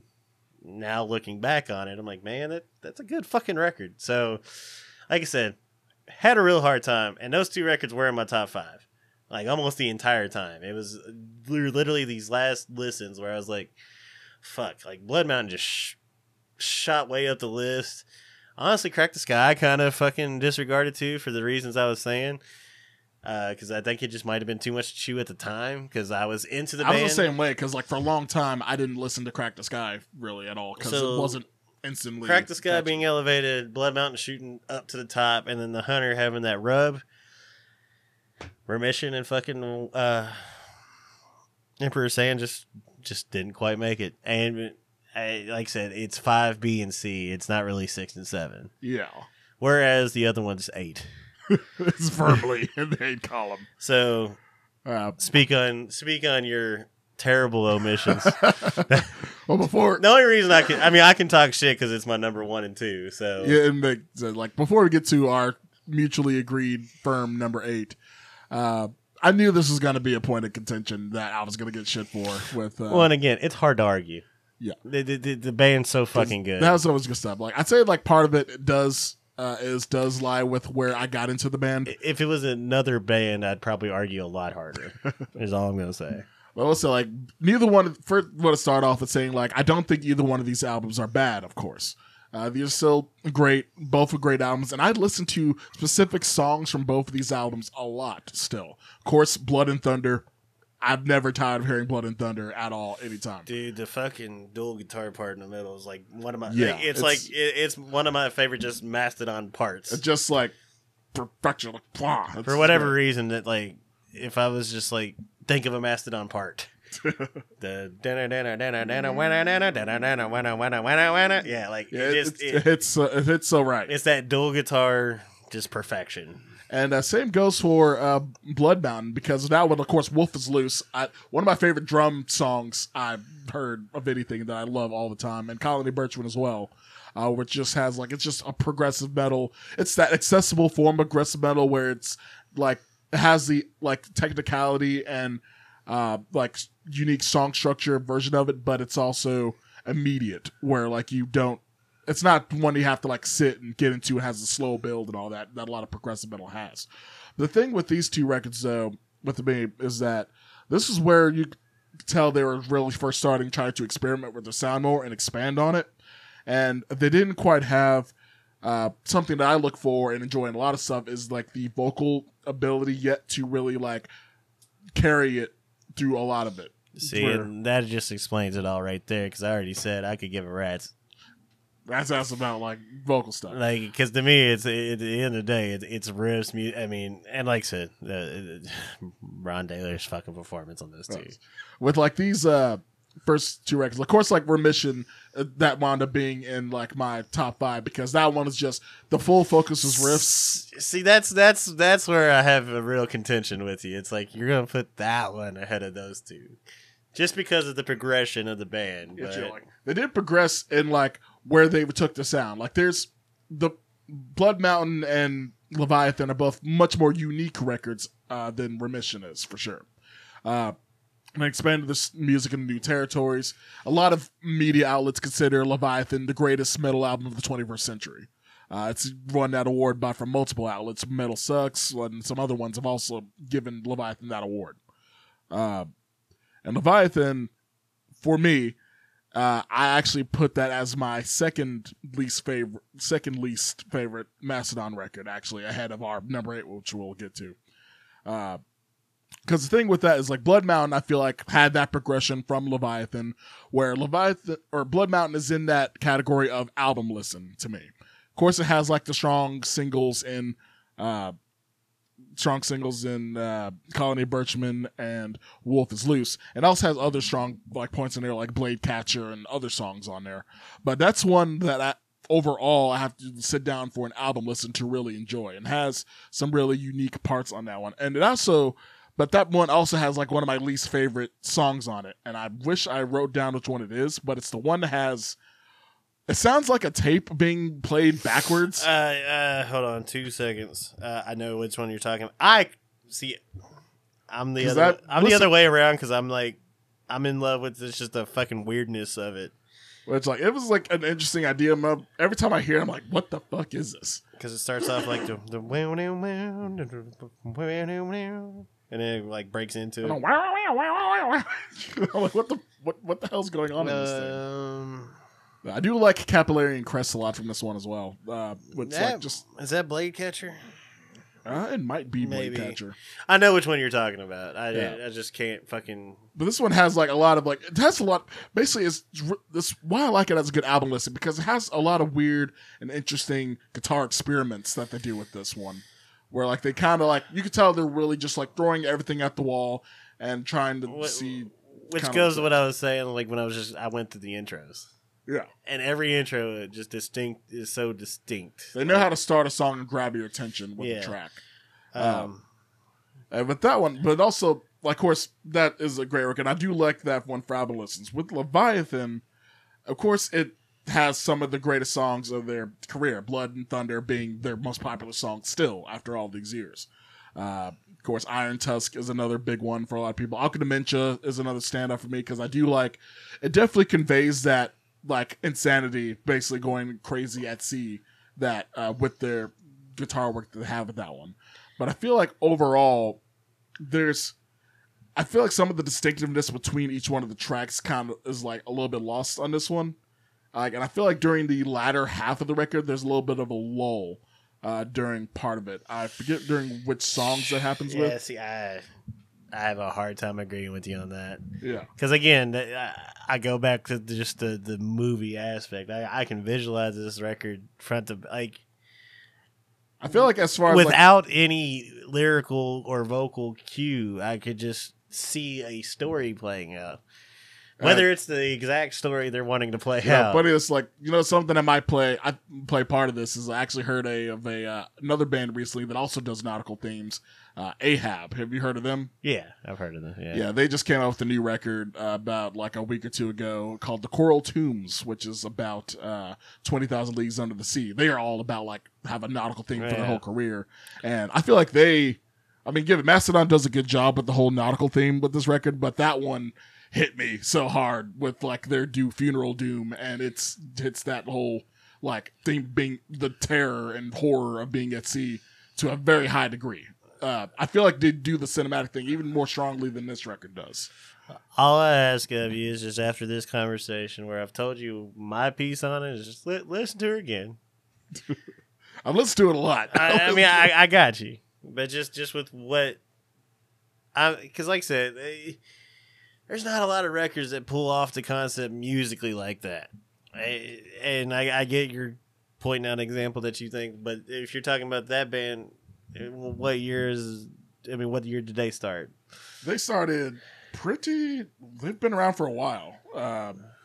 Ahab's like one of the leaders in the Funeral Doom side of things. Oh, yeah, okay, but you're talking about Funeral Doom. Their first record that's on Spotify came out in 2006 called The Wretched Seas. But you're talking about a very niche genre there, too. Yes. All I'm saying, and I will argue this one, just because. Sorry, excuse me. I got my own issues over here. Oh, God. We're some funny boys. It is January and Flim is everywhere. Well, it's January and nothing's died in Kentucky, so allergies are still kicking my ass. I ain't even gonna lie. Oh, man. But I don't know. Me and you've never actually listened to this record together. I don't think we have we not. I don't believe so. We might have done it on a tour trip. I don't remember bringing it up. Yeah, I don't think we have. And again, I'm not trying to convince it of your number one. I'm just the fact that it's that fucking low on your list. Just it's. I thought it was weird because like I never realized for a long time. I never realized how low it was on my list until we were talking about doing this album ranking. Well, and there was a conversation between you and Anthony where I told y'all to shut the fuck up because we were talking about doing this, and then y'all started talking, and I was like, God damn it! Like I already kind of have a tip. Now I was hoping it'd be in your top 5 somewhere. And again, I'm not mad because, like I said, the whole discography is so fucking good. Yeah, I think that might have been part of why it like when I've heard the name Mastodon ever since I first got into metal in my teen years. Because like when this came out, it was 2004. I was a freshman in high school, so I would have been like the ripe age of this. I went down the metalcore route, like more so than like the like traditional metal route that this was really leaning towards. But yeah, it was one that of course I didn't have friends that were into like the cool hype metal shit at the time to really get me into it. But yeah, like it was a while until I got into their more accessible radio friendly quote unquote stuff came out that I started really getting into the band. And when I went back to try to listen to this after I realized this is like the lauded album and considered one of the best albums of recent history, it was one that I kept trying to go back and listen to. See, that might be the issue too. Is you got the hype train. I did get the hype train. The hype train hit because I heard the hype train because I was like looking at like different metal website news articles like best albums since 2000 so far, and this is number 1 on all of them. Like Leviathan is the number 1 on everybody's list. That's like that makes a list. If it's not number 1, it's top 3. Well, it's not my number 1. It's probably another album with a whale on it, but which is very fucking ironic in a way. Oh man. Yes. Yeah. I just realized what you're talking. I've noticed you just like whales. Had no idea, but here we are. But yeah, I won't beat you in the ground too much over this because again, like I said, I would just say that 90% of it is me coming in when that shit's coming out and you coming in where the other shit's coming out. Yeah, I was like, I came into the band at the peak period of their like Mastodon 2.0, and you came in when they were just really getting established with like the sound they were originally known. I mean, that's really coming into their fucking own because, like I said, like, with Remission, I mean, it's a fucking it's a banger. It's a motherfucker. But also, like, I feel like with Leviathan, like a lot of people grabbed onto that because they had the hype for Remission, and then they delivered with the second record so well and expanded upon that as well. And having a banger track to anchor everything, funny nautical themes. The Edgar thing with Blood and Thunder really just hit things because they had like that accessible track to hit people with, and then they had a full album of strong tracks to like really keep people there, and had a lot for people to dig into with the concept record idea behind it, the Moby Dick theme, and have it be something that people could obsess over and peel the layers back on, and really, and not to mention like the performances are all excellent on this thing as well, of course, too, because it has riffs. Brondale is a drum beast, and there's a lot to dig into. And they also didn't really sound like any other band at the time, or really still now. No one sounds like them. Well, especially at the time, because you're talking about the new wave of American heavy metal. Yeah, it was all like the thrash revival, metalcore, and when you're talking about Lamb of God, Killswitch, Shadows Fall, and all those bands that really kind of truly were the flag bearers, God forbid, yada yada, that are like pushing this new musical style forward. Like they were kind of an odd band that transcended off of that. Yeah, really like this whole sludge metal style supposed to be an underground genre band I was talking about, but yeah. But that's what's even better about it is they broke through at a time where everything was pretty fucking similar. Like they weren't a band that was focusing on like the sing scream choruses and the hooks or big breakdowns. No, because that Ozfest I went to, I mean, you had like some death metal bands and stuff like that, and some like the symphonic, or not symphonic, but melodic metalcore. Like Soilwork was on that motherfucker. Arch Enemy was on that motherfucker. Like, and then like bands like It Dies Today and Bury Your Dead. Like they stood out on that lineup immensely. Killswitch was on that lineup. In Flames was on that lineup. Shadows Fall was on that lineup. A whole lot of like that new wave of American heavy metal like scene, and then even like the new metal bands, they broke to another level because like Slipknot was still and then Lost around. And Found by Mudvayne was coming out around that time. Yeah, that was 2004, so yeah, that would have been the same year. So everything coming out around that time, Mastodon doesn't really fucking fit in, but they kind of surpassed all that. They're really like, it kind of proves that if your music is just that, if it's that undeniable level of quality, you're gonna stand out. Yeah, even. Like bases, like, does this have loud guitars? Yeah, good. And for me, just the final argument for Leviathan, that is the establishing factor. Like that's the record. Nothing sounds like it. That is something that's true. The record that pushed them to the trajectory through everything else. So I mean, when you're talking about that in 2004, I mean, you've talked about that year a lot. That'll probably be a podcast episode, honestly. That would be funny that would be a good episode, because I was thinking about making a YouTube video about the year 2004 in music. 2004 was a very pivotal year in metal, and this record is one of the pivotal. I mean, as you said, there's so much that year with really. The decorated. We'll have to have a podcast. That could be like at some point in the future, do like a 2004 year in music podcast. So that goes time to get to the negativity. The negativity of shared negativity that we both. This is rare, I think, that we'll both have a shared worst. Basically, the dud. And sorry for all my snorting. My nose just decided to keep dripping here in the last 20 minutes. So. Right. Yeah, but the dud record of the discography for both of us in here would be their latest record that they just came out with in 2021. I think it came out. Yep. Titled Hushed and Grim, the double album that they released. Do you want to go first, or should I go first with this one?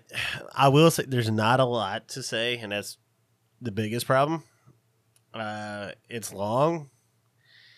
It doesn't really take you on a journey, musically or lyrically. There's nothing like inherently bad about it, but what is there to grab you? Because like I remember I got about 5 or 6 because I listened to it here in the past few days when we decided, all right, we're gonna do the episode. I was like, all right, is this bona fide my least favorite? I got like 5 or 6 songs in. I was like, yeah, and then I looked at the runtime and I was just like, I can't do it. Yeah, the runtime's like what 120, 126. It is a double album. We're in the TikTok era, and we're talking about a bunch of long records as it is. They usually average all about 50 minutes, which is. Yeah, they put out long records as it is, and then you just put out a longer record, but there's just not enough. There's no, I mean, I don't feel like there's any of the diversity. I don't get any of the visualization that I get from a lot of the other. This albums. is also my least favorite album cover of that's what I was gonna say. The album cover doesn't even fucking inspire. It's gray and bland, kind of. Which, I mean, hushed and grim. I mean, it matches the name. Yes. But I actually don't even know what the concept story behind it. I know I've read it before, but whatever it's supposed to be did not stick with me where I could remember it. Yeah. I remember freaking Crack the Sky, astral projection, going into the past to find Rasputin and kill the Tsar shit. I remember that, but I don't remember anything from the story of Hushed and Grim. I mean, yeah, I just want to be hushed and grim about this record. I don't want to be, I don't want to be too mean on it. Because, again, it's not offensively bad. There actually, when I re-listened to this record, I was realized there was parts of it that I enjoy more than I thought. When I first went back to listen to it, the first 4 or 5 songs actually have a lot of enjoyable parts to it.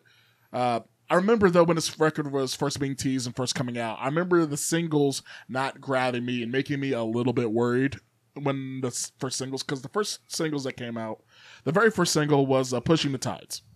And this one was one that has it's very simple by Mastodon standards. But Mastodon has done simple before. They had the Show Yourself. Yeah. I mean, and even the Motherload, at the end of the day, Motherload's a very their era of songwriting is a lot simpler. But really, this is kind of like Motherload-esque in composition, but not anywhere near as complex. It doesn't have the big guitar solo at the end. It doesn't have as soaring of a chorus. It does have a soaring chorus from Brondaler again, but it's hooky enough. But it's something that it's like a watered down version of what they normally do. Everything this record offers has been done way better. Because it has some nondescript verse vocals from Troy Sanders, and then it goes to the chorus with Brondaler on it. Nobody's playing anything technically complex or all that interesting, and it didn't really stand out that much. The second single that got released was Sickle and Peace, the third track from the record. That has a very awkward composition where it feels like the chorus is tacked on just for the fact of having a chorus. And the chorus itself isn't that great either as well, which was disheartening. And then the one legit song that I do listen to all the time from this record is Tear Drinker. That is a good song. Tear Drinker does hit. Which, as I just pulled it up, their Spotify Top 5 is one song from 5 different records.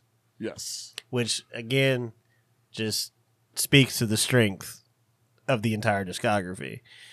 Yeah, because not many bands can say that. Usually, most bands have it's usually one of their early records. Whatever. I mean, the greatest bands of all time. I mean, they are gonna have multiple. Yeah, there's just not many bands that can say our 5 most listened to stream songs are all from a different record each.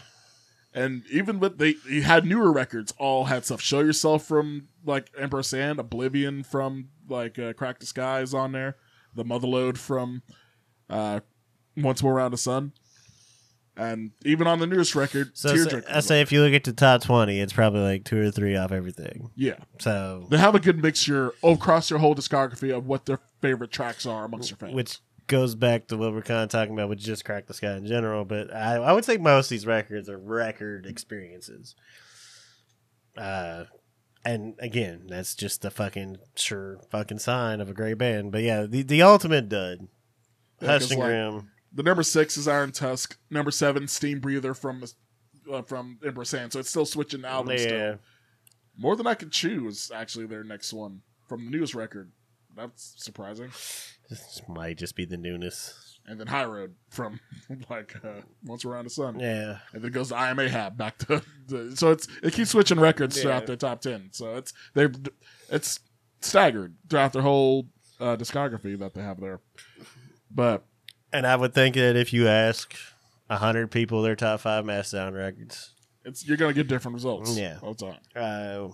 Which is something I say about the band Death all the time. That it's just the sure sign of a great band. If you ask somebody their top 5, and it's always a alter top 5 or whatever.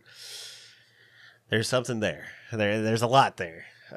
So like I said, we've gushed over them. Yeah, I feel like if Hushed and Grim was trimmed down to be a single album, turned down to be like a one album, 50 or so minute release, we wouldn't have the lack of enthusiasm for this record that we currently do. I feel like it would be viewed in a better light. Yeah, if they trimmed the fat and they definitely like made it the best of what was there, it could probably be held in higher regard. Yeah, because not to mention, like, there's so much to chew over with, like, this.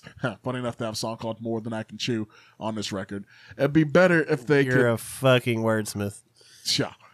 Like, if I feel like it would make it where people would focus on the shorter amount of songs more and would allow people to enjoy them better.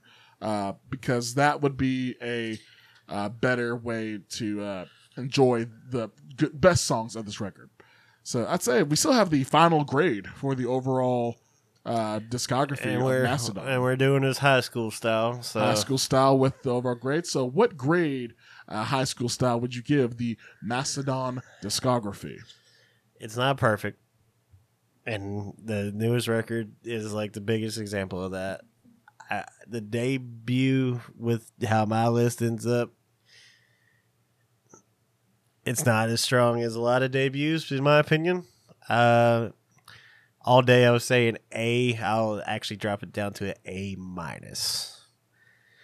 Which, again, you're getting into college, but it's hard. It's hard to even say A-. But I just feel like if I put it at an A+, then where do you go from here? And I definitely have bands I like more. Yeah. This is just the mutual one that we love pretty fucking great. So I drop it down to A- just because we got to go from somewhere. So I can't give it a perfect score. A seems still a little like for me to not like Hush and Grim as much as I don't like Hush and Grim, and for kind of how I feel about Remission after I really kind of broke it down. It's still a fucking great record. But, like, when you put Hush and Grim as a D and maybe, like, Remission is like a B- personally, you bring the average down when there's a lot of A and A+ there. So I'll give it an A-. And, like I said, we might grade these on a curve as we go. Possibly. But A- for the first episode. I will say that for my grade, I actually also will give it an A-. Like I said, Mastodon is my favorite band. I would gladly give it an A+, if not for Hushed and Grim. Because Hushed and Grim does bring that average down. It's so damn long, it's like 2 records of bad. Yeah, it is a double album, which brings it down to 2 records of bad. And it's the first disappointing album, really, that I'd say either of us had really as, like, our more mature selves as far as like music listeners. But yeah, I'd say A- from both of us. I mean, maybe Haystack. We've never talked bad about any Mastodon record. So the fact that we're talking bad about any of them, this is the one. So if you have like one bad album amongst 8 over a 23-year career, I'd say you've done pretty well. Like I said, that's why you're going to you're getting into college. You might not be going to Yale. Oh, they go to Yale, but you go to college. Yeah. So, yeah, that is our grade for Mastodon's overall discography, which leaves, what should we do for our next episode? We each picked 3 bands, put them into a hat with little slots of paper on them. David's shuffling them around right now. And by all means, y'all, leave your comments, leave your fucking suggestions. Because we do this for you. Drop them in our inbox. You know us personally. A lot of y'all do. If there's enough of an outcry for a specific band for us to do, we shall do that eventually. Or we can at least throw them in the hat. Yeah, we can throw them in the hat as well. Like, to have them mixed in. But please, over 5 records, obviously. Yes, like, please, a band that has at least 5 albums minimum. And know that if they're on the classic variety, we'll get to them. Yes, because the classic bands have a lot of albums to comb through. We're familiar with a lot of classic bands of note, but it would take some while to do some research to really refresh on where we would rank their records at. So I believe that leaves, what what band should we pick for the next one? Dave's picking hat. And what is the band going to be? My oof. It feels so good. He's shoveling. That is my hat he's doing this in. Makes it even a little bit I feel like he's gonna like nut in my hat. Yeah, this is my favorite hat too, by the way. This is my Doom hat. It's my handwriting. It's your handwriting. All right. What is you picked one of your own. What do we have for the next episode, Mr. Langley? They're gonna fuck you up. Oh joy! What? I have no idea what this is gonna be. Oh well, you should. Municipal waste is gonna fuck you up. Municipal waste. Okay. Which I should have guessed that was gonna be one you might pick. As a victory for me, I get to do one of my other favorite bands. Yes, another favorite. That's gonna be one. I also am a fan of Municipal Waste. I have not listened to their entire discography yet. I'm mostly familiar with, of course, The Art of Partying and their two most recent records. I'll suggest just keeping the rest of these handy. Yeah, because we'll put those back. Because I think we made good content. I like all three of mine.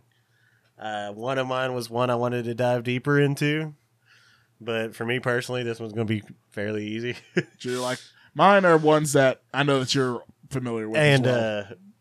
There might not be as much to say because it's Municipal Waste. It's just a waste. Like I don't know how deep into the descriptions I can get with Municipal Waste. But hey, fuck it, we'll get a quicker episode out of it. Hey, we possibly can because this one is going over the 2-hour mark now, where we currently are. So. Yeah, let's wrap that fucking shit up, man. Next episode of album ranking with the Heavy Haystack Municipal Waste is Municipal, fuck you up. Municipal Waste, the Richmond, Virginia Thrashers revivalists of note. So with that said, let us know what you thought of the episode. Drop an email, drop a comment onto one of the Heavy Haystack socials, and if you want to have your music played on one of the regular episodes of the Heavy Haystack podcast, just send an email to theheavyhaystack@gmail.com. Make sure that you give the podcast 5 stars on Apple Podcasts, Spotify, or wherever you listen to podcasts at. And make sure that you tune back in with us as well. This should have another episode up in a week, whether it be an album ranking episode or if it's some usual news and singles review episode. We shall let you know that you'll know that within another week. Trying to get these all out weekly. Been doing good about that. That's been a New Year's resolution for me personally, to get a podcast episode out per week. And I feel like having David here has definitely strengthened the quality of these podcasts as well, I would say. Shit. Nobody compliments me, so thank you. I'd say that they're much more interesting. Well, the last episode proved that, hey, people want to listen more when you got two motherfuckers talking on it, and you titled an episode Wiener Choke as well. So, I don't know, I forget how many listens. But, let's say that's about it for this episode of the Heavy Haystack Podcast. I'm Dante. That is David Andrew Langley over there. And our opinions absolutely fucking suck. Our opinions suck. Fuck us. But listen to us. But fuck us. So, with that said, peace, love, music, and we shall see you all next time. Deuces!